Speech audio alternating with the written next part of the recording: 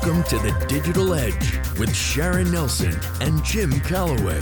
Your hosts, both legal technologists, authors, and lecturers, invite industry professionals to discuss a new topic related to lawyers and technology.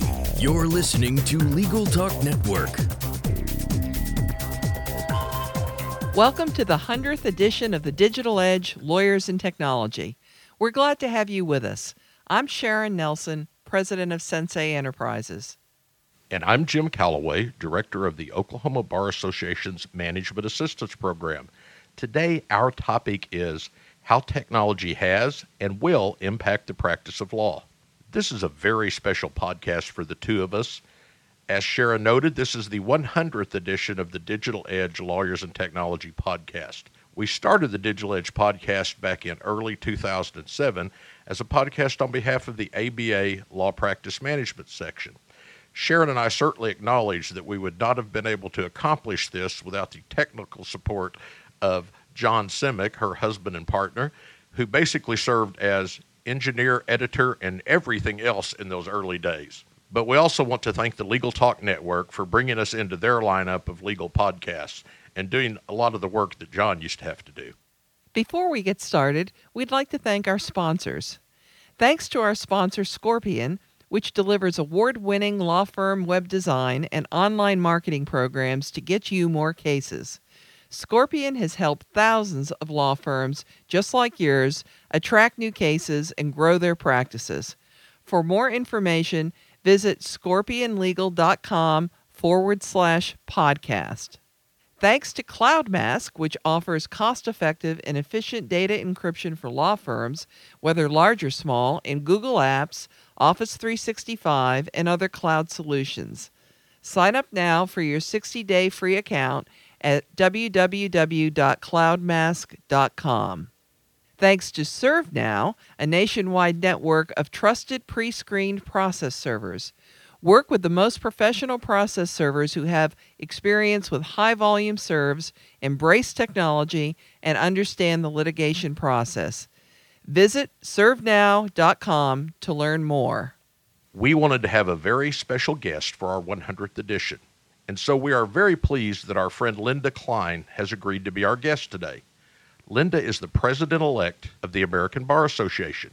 She is also a senior managing shareholder at Baker Donelson, recently completing a 6-year term on the firm's board of directors.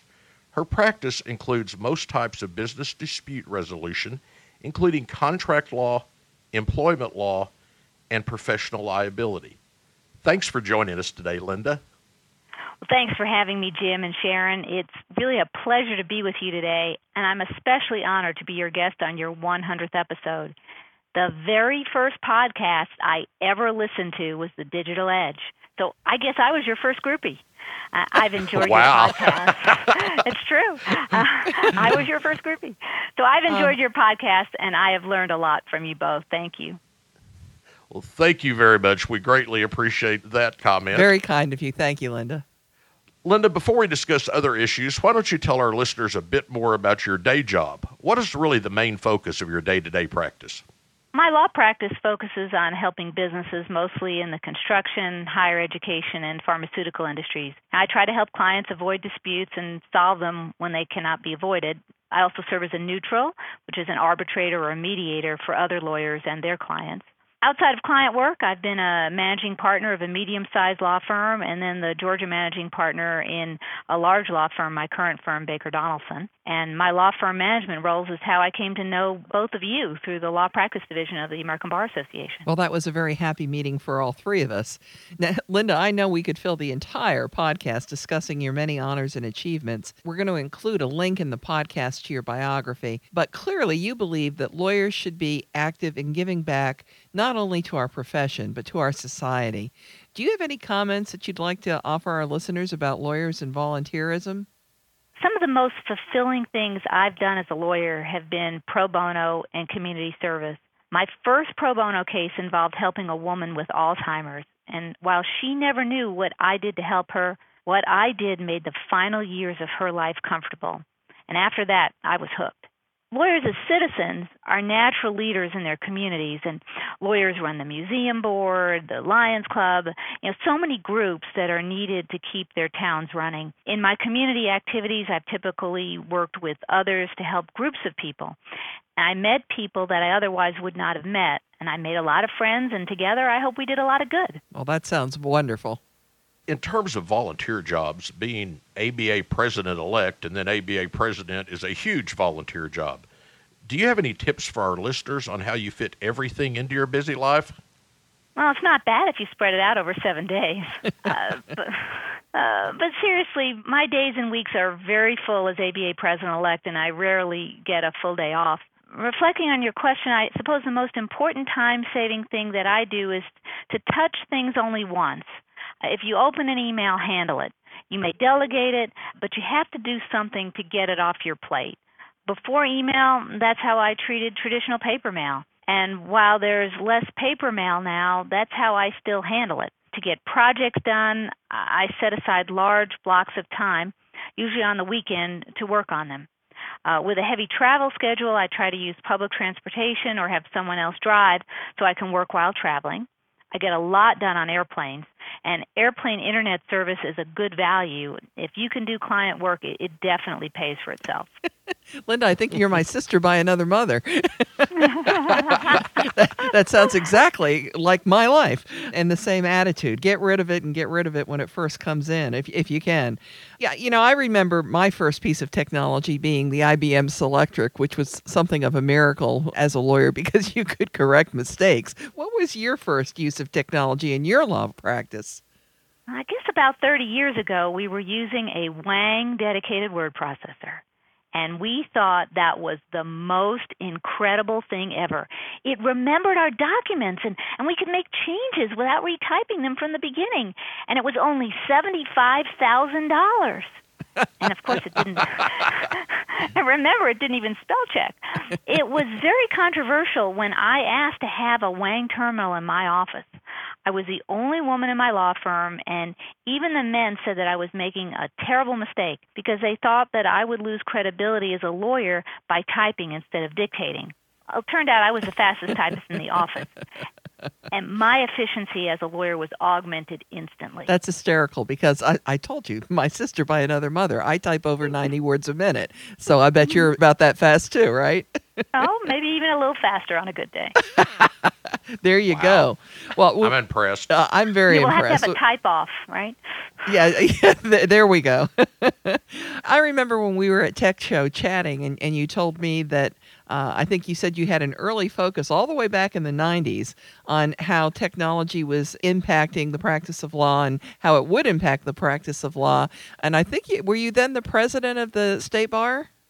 Well, I did write about that in a president's page when I was president of the State Bar of Georgia in 1997, but the focus really started before that. And in that president's page, I told my readers that it was going to be the first president's page in the history of bar associations that was going to make them money, or maybe at least save them money. And in it, I told the story of how I became a convert, and that was in 1988 when my husband Michael spent just entirely too much money on this, what I called a useless metal box, and it had a keyboard, and it had this screen, and you remember the screen was like kind of orangey, and the screen was so useless because it didn't get any television reception, and you know how as a spouse you're disappointed in the other person's purchases, and I thought about what I could have bought with all that money that he had spent on that useless metal box.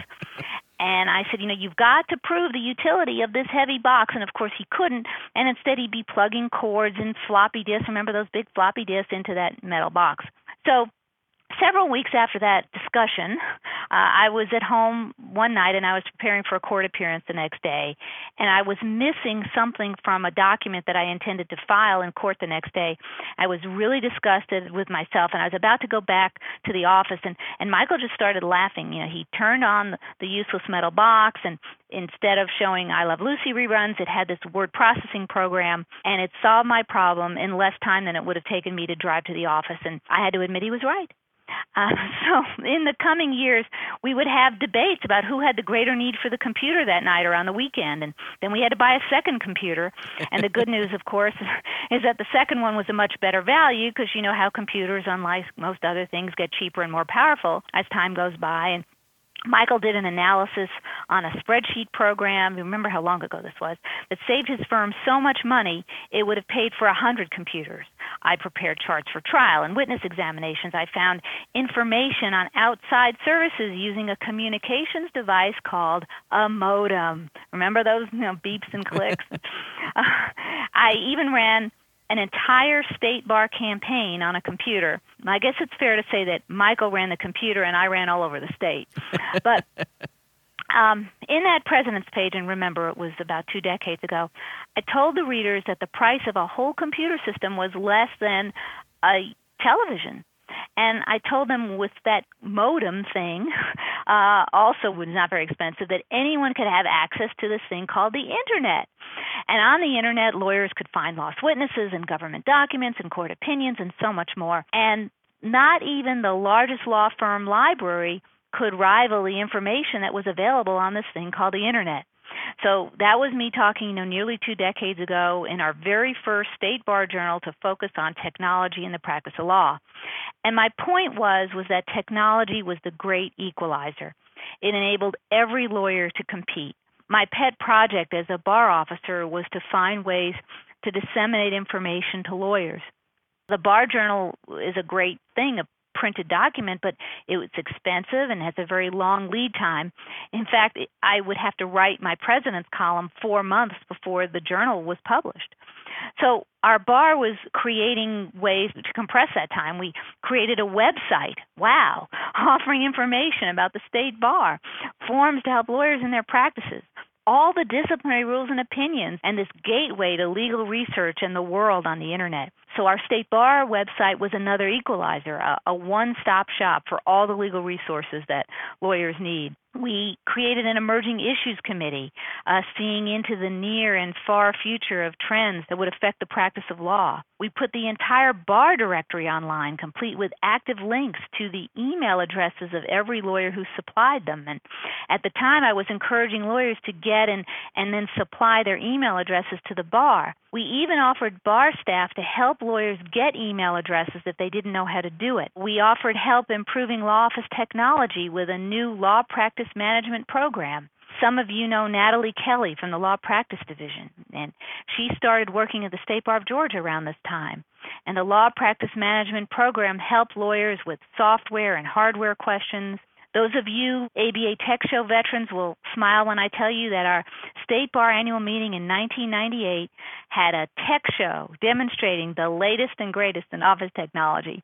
So coming around full circle, I came to appreciate how technology could save my clients and me time and money, and then brought that realization to the State Bar and as many State Bar members as we could. And of course, I never admitted to Michael that it was a good idea to spend all that money on that first metal box, and he probably figured that out when he read my president's page.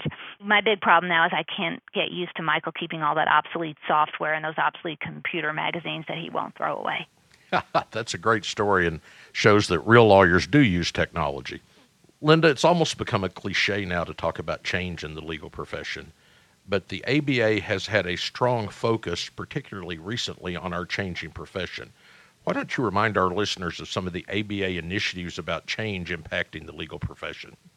Our most prominent current initiative involving the changing profession is the ABA Commission on the Future of Legal Services, and they're reviewing how marketplace changes spurred by technology and globalization are disrupting traditional models of accessing and delivering legal services, particularly for the underserved, poor, and middle class. The Commission is leading the ABA's efforts to inspire innovation, leverage technology, encourage new models for educating tomorrow's lawyers, and nurture financially viable models for delivering legal services that meets the public's needs while remaining rooted in the essential values of protecting the public and pursuing justice for all.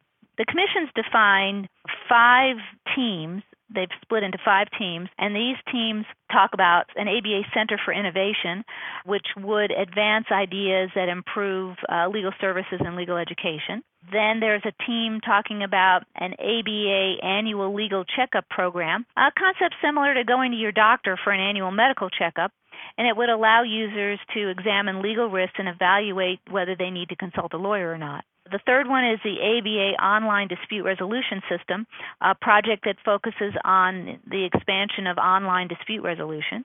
Then there's the ABA Platform, which would direct users to resources providing access to legal information or assistance. And the fifth is called Challenges to the Delivery of Criminal Legal Services, including decriminalization of minor offenses to alleviate racial discrepancy and over-incarceration. Much more information and an opportunity to comment on the proposals is on the Commission's website at ambar.org/ABA Futures. And I encourage everyone to visit the site. That's ambar.org/ABA Futures. Well, thank you for that information. I know that'll be useful to a lot of people. As you know, Linda, being our original Digital Edge groupie, our podcast focuses on technology and the law. Do you have any goals during your year as ABA president relating specifically to technology and law practice? Yes, you pointed out that my personal focus has always been about helping lawyers, helping in their communities. And we're planning an initiative to help veterans get the legal services they need. I've learned that one of the major problems helping veterans is connectivity, something that we'll use technology to solve. Maybe I should explain that. Often veterans live in one state, are deployed from another, return stateside to yet another, and the possibilities for legal problems in multiple jurisdictions are very significant. A veteran can have a consumer debt in one state, a child support issue in another, a landlord-tenant dispute in a third. And many of these problems can be the result of multiple deployments, homelessness, or illness. By using technology, we believe we can link volunteers to veterans who need them. We believe we can link volunteers to each other for training and mentoring. And we'll create an online veterans legal checkup so veterans, their caregivers, and their families can recognize legal issues. There's so much more to this initiative and to the technology piece. I'm happy to hear from listeners who want to be involved or who have ideas that can help. We'll also continue to work on the opportunities presented by the Futures Commission that I just mentioned, and we'll look for new and better ways to connect lawyers to the ABA through technology. A key part of this is going to be helping lawyers in small firms with their cybersecurity, ethical, and legal responsibilities. And now that I'm at a larger firm, I know that there are people whose job it is to work on cybersecurity here every hour of every day. When I was managing partner of a smaller firm, we couldn't afford someone dedicated full-time to cybersecurity. And the ABA is going to help smaller firms with these obligations. And we're also going to help lawyers in solo and small firm practices identify and use technology on a greater, more useful scale. My fundamental goal for my term as ABA president will be to promote membership in the association. And we will do so largely by helping lawyers in their practices.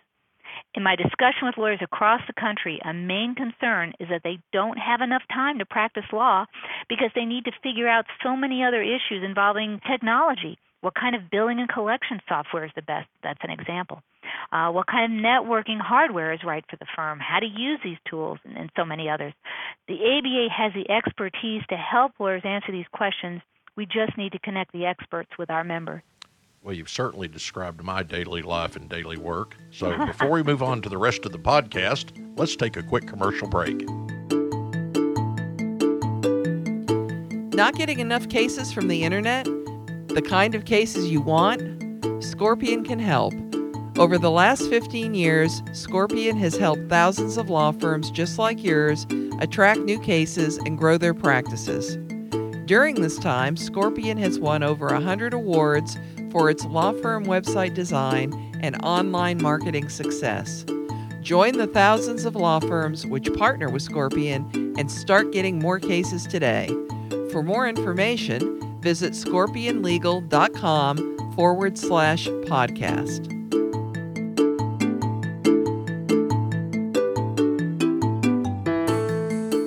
In recent years, the legal sector has come under increasing pressure to improve efficiency and client services. CloudMask enables law firms and solo attorneys to leverage free and low-cost software as a service, such as Google Apps and Office 365, to improve efficiency and client service while reducing cost, strengthening compliance with data privacy laws, and ensuring that legal ethical duties are met. CloudMask encryption is even certified by 26 governments around the world. Sign up now for your 60-day free account at cloudmask.com. Looking for a process server you can trust? ServeNow.com is a nationwide network of local pre-screened process servers.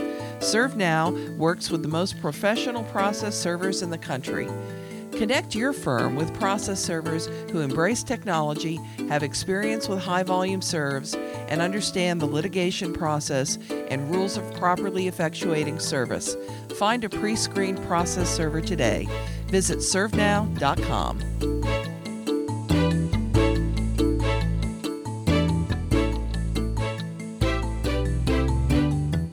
Welcome back to the Digital Edge on the Legal Talk Network. Today, our subject is how technology has and will impact the practice of law, and our guest is Linda Klein, the president-elect of the American Bar Association and a senior managing shareholder at Baker Donelson. Speaking of podcasts, you mentioned being a podcast listener. How do you normally consume podcasts? I have a very few podcasts, besides yours, of course, that I listen to. I mostly listen over my iPad while I'm on the road or in the background while I'm multitasking, like unpacking in a hotel room. I'm a huge fan of Legal Talk Network, especially all of your coverage of the ABA mid-year and annual meetings and tech show, and plus the conference of the ABA Commission on the Future of Legal Services that was held at Stanford University. This is precisely the type of material that all lawyers need in their practices. Well, I'm always interested in what technology tools busy people particularly find the most personally useful. What would yours be? Well, putting on my practitioner hat and not speaking for the American Bar Association, I do have a few favorites, such as my Microsoft Arc Touch mouse, and it folds flat and has a USB dongle that sticks to the mouse with a strong magnet. I got one right after it was released, and I use it on the road all the time, and the dongle has never come detached from the mouse. Although I get some criticism from smartphone snobs, I still use a BlackBerry. I love the keyboard and the new operating system. I'm envying my husband's new Surface Pro, and I'm waiting for my law firm to be able to let a Surface on our network. I love the Surface Pro, too. Linda, we're all acquainted, as you noted, because of the ABA Law Practice Division. You recently were a columnist for Law Practice Magazine, and you and I served together on the board of editors of the magazine. What role do you see ahead for the ABA Law Practice Division? Those volunteer jobs for the Law Practice Division were some of my favorite ABA assignments. Great, dedicated volunteers are involved working together to create wonderful things. The role of the division will only grow and grow. The division is a great collaborator. There are collaborations with members who are not lawyers. There are collaborations with the greater ABA. The division has been and always has been so generous with its ideas and programs. Division leadership members have written some great books and conducted some magnificent programs that help lawyers do more with less. Lawyers, particularly lawyers in small firms, can greatly benefit from all these products. I was meeting with lawyers in small towns in the Midwest. They asked for information on choosing software programs. The information was already prepared in a book from Law Practice Division. It's called the Solo and Small Firm Technology Guide. It's a more than 350-page collaborative effort by Law Practice Division tech folks. It contains the types of technology as well as some product reviews, and Sharon's one of the editors. Well, thank you. Thank you. I appreciate the plug, Linda. Linda, we know the ABA, like all volunteer organizations, is always interested in recruiting new members. Would you like to tell our listeners why you believe the ABA membership is important and how non-lawyer members can join? The ABA has so much to offer. We learn from each other. We make great friends. The ABA advocates for lawyers such as saving FDIC protection for IOLTA accounts or protecting the attorney-client privilege. The ABA organizes incredible service to the public, like the Youth at Risk Commission, and service to the profession, like writing the Model Rules of Professional Conduct. ABA sections, divisions, and forums have specializations in areas of the law like tort law or general practice law or construction law. These groups are leaders in their areas, and they share their expertise generously. There are large discounts in the ABA Advantage program for so many products and services. Bottom line is ABA membership has been a great value for me and for my firm. In fact, every lawyer in my law firm is a member of the American Bar Association. I want to share this with lawyers who are not currently members of the American Bar Association.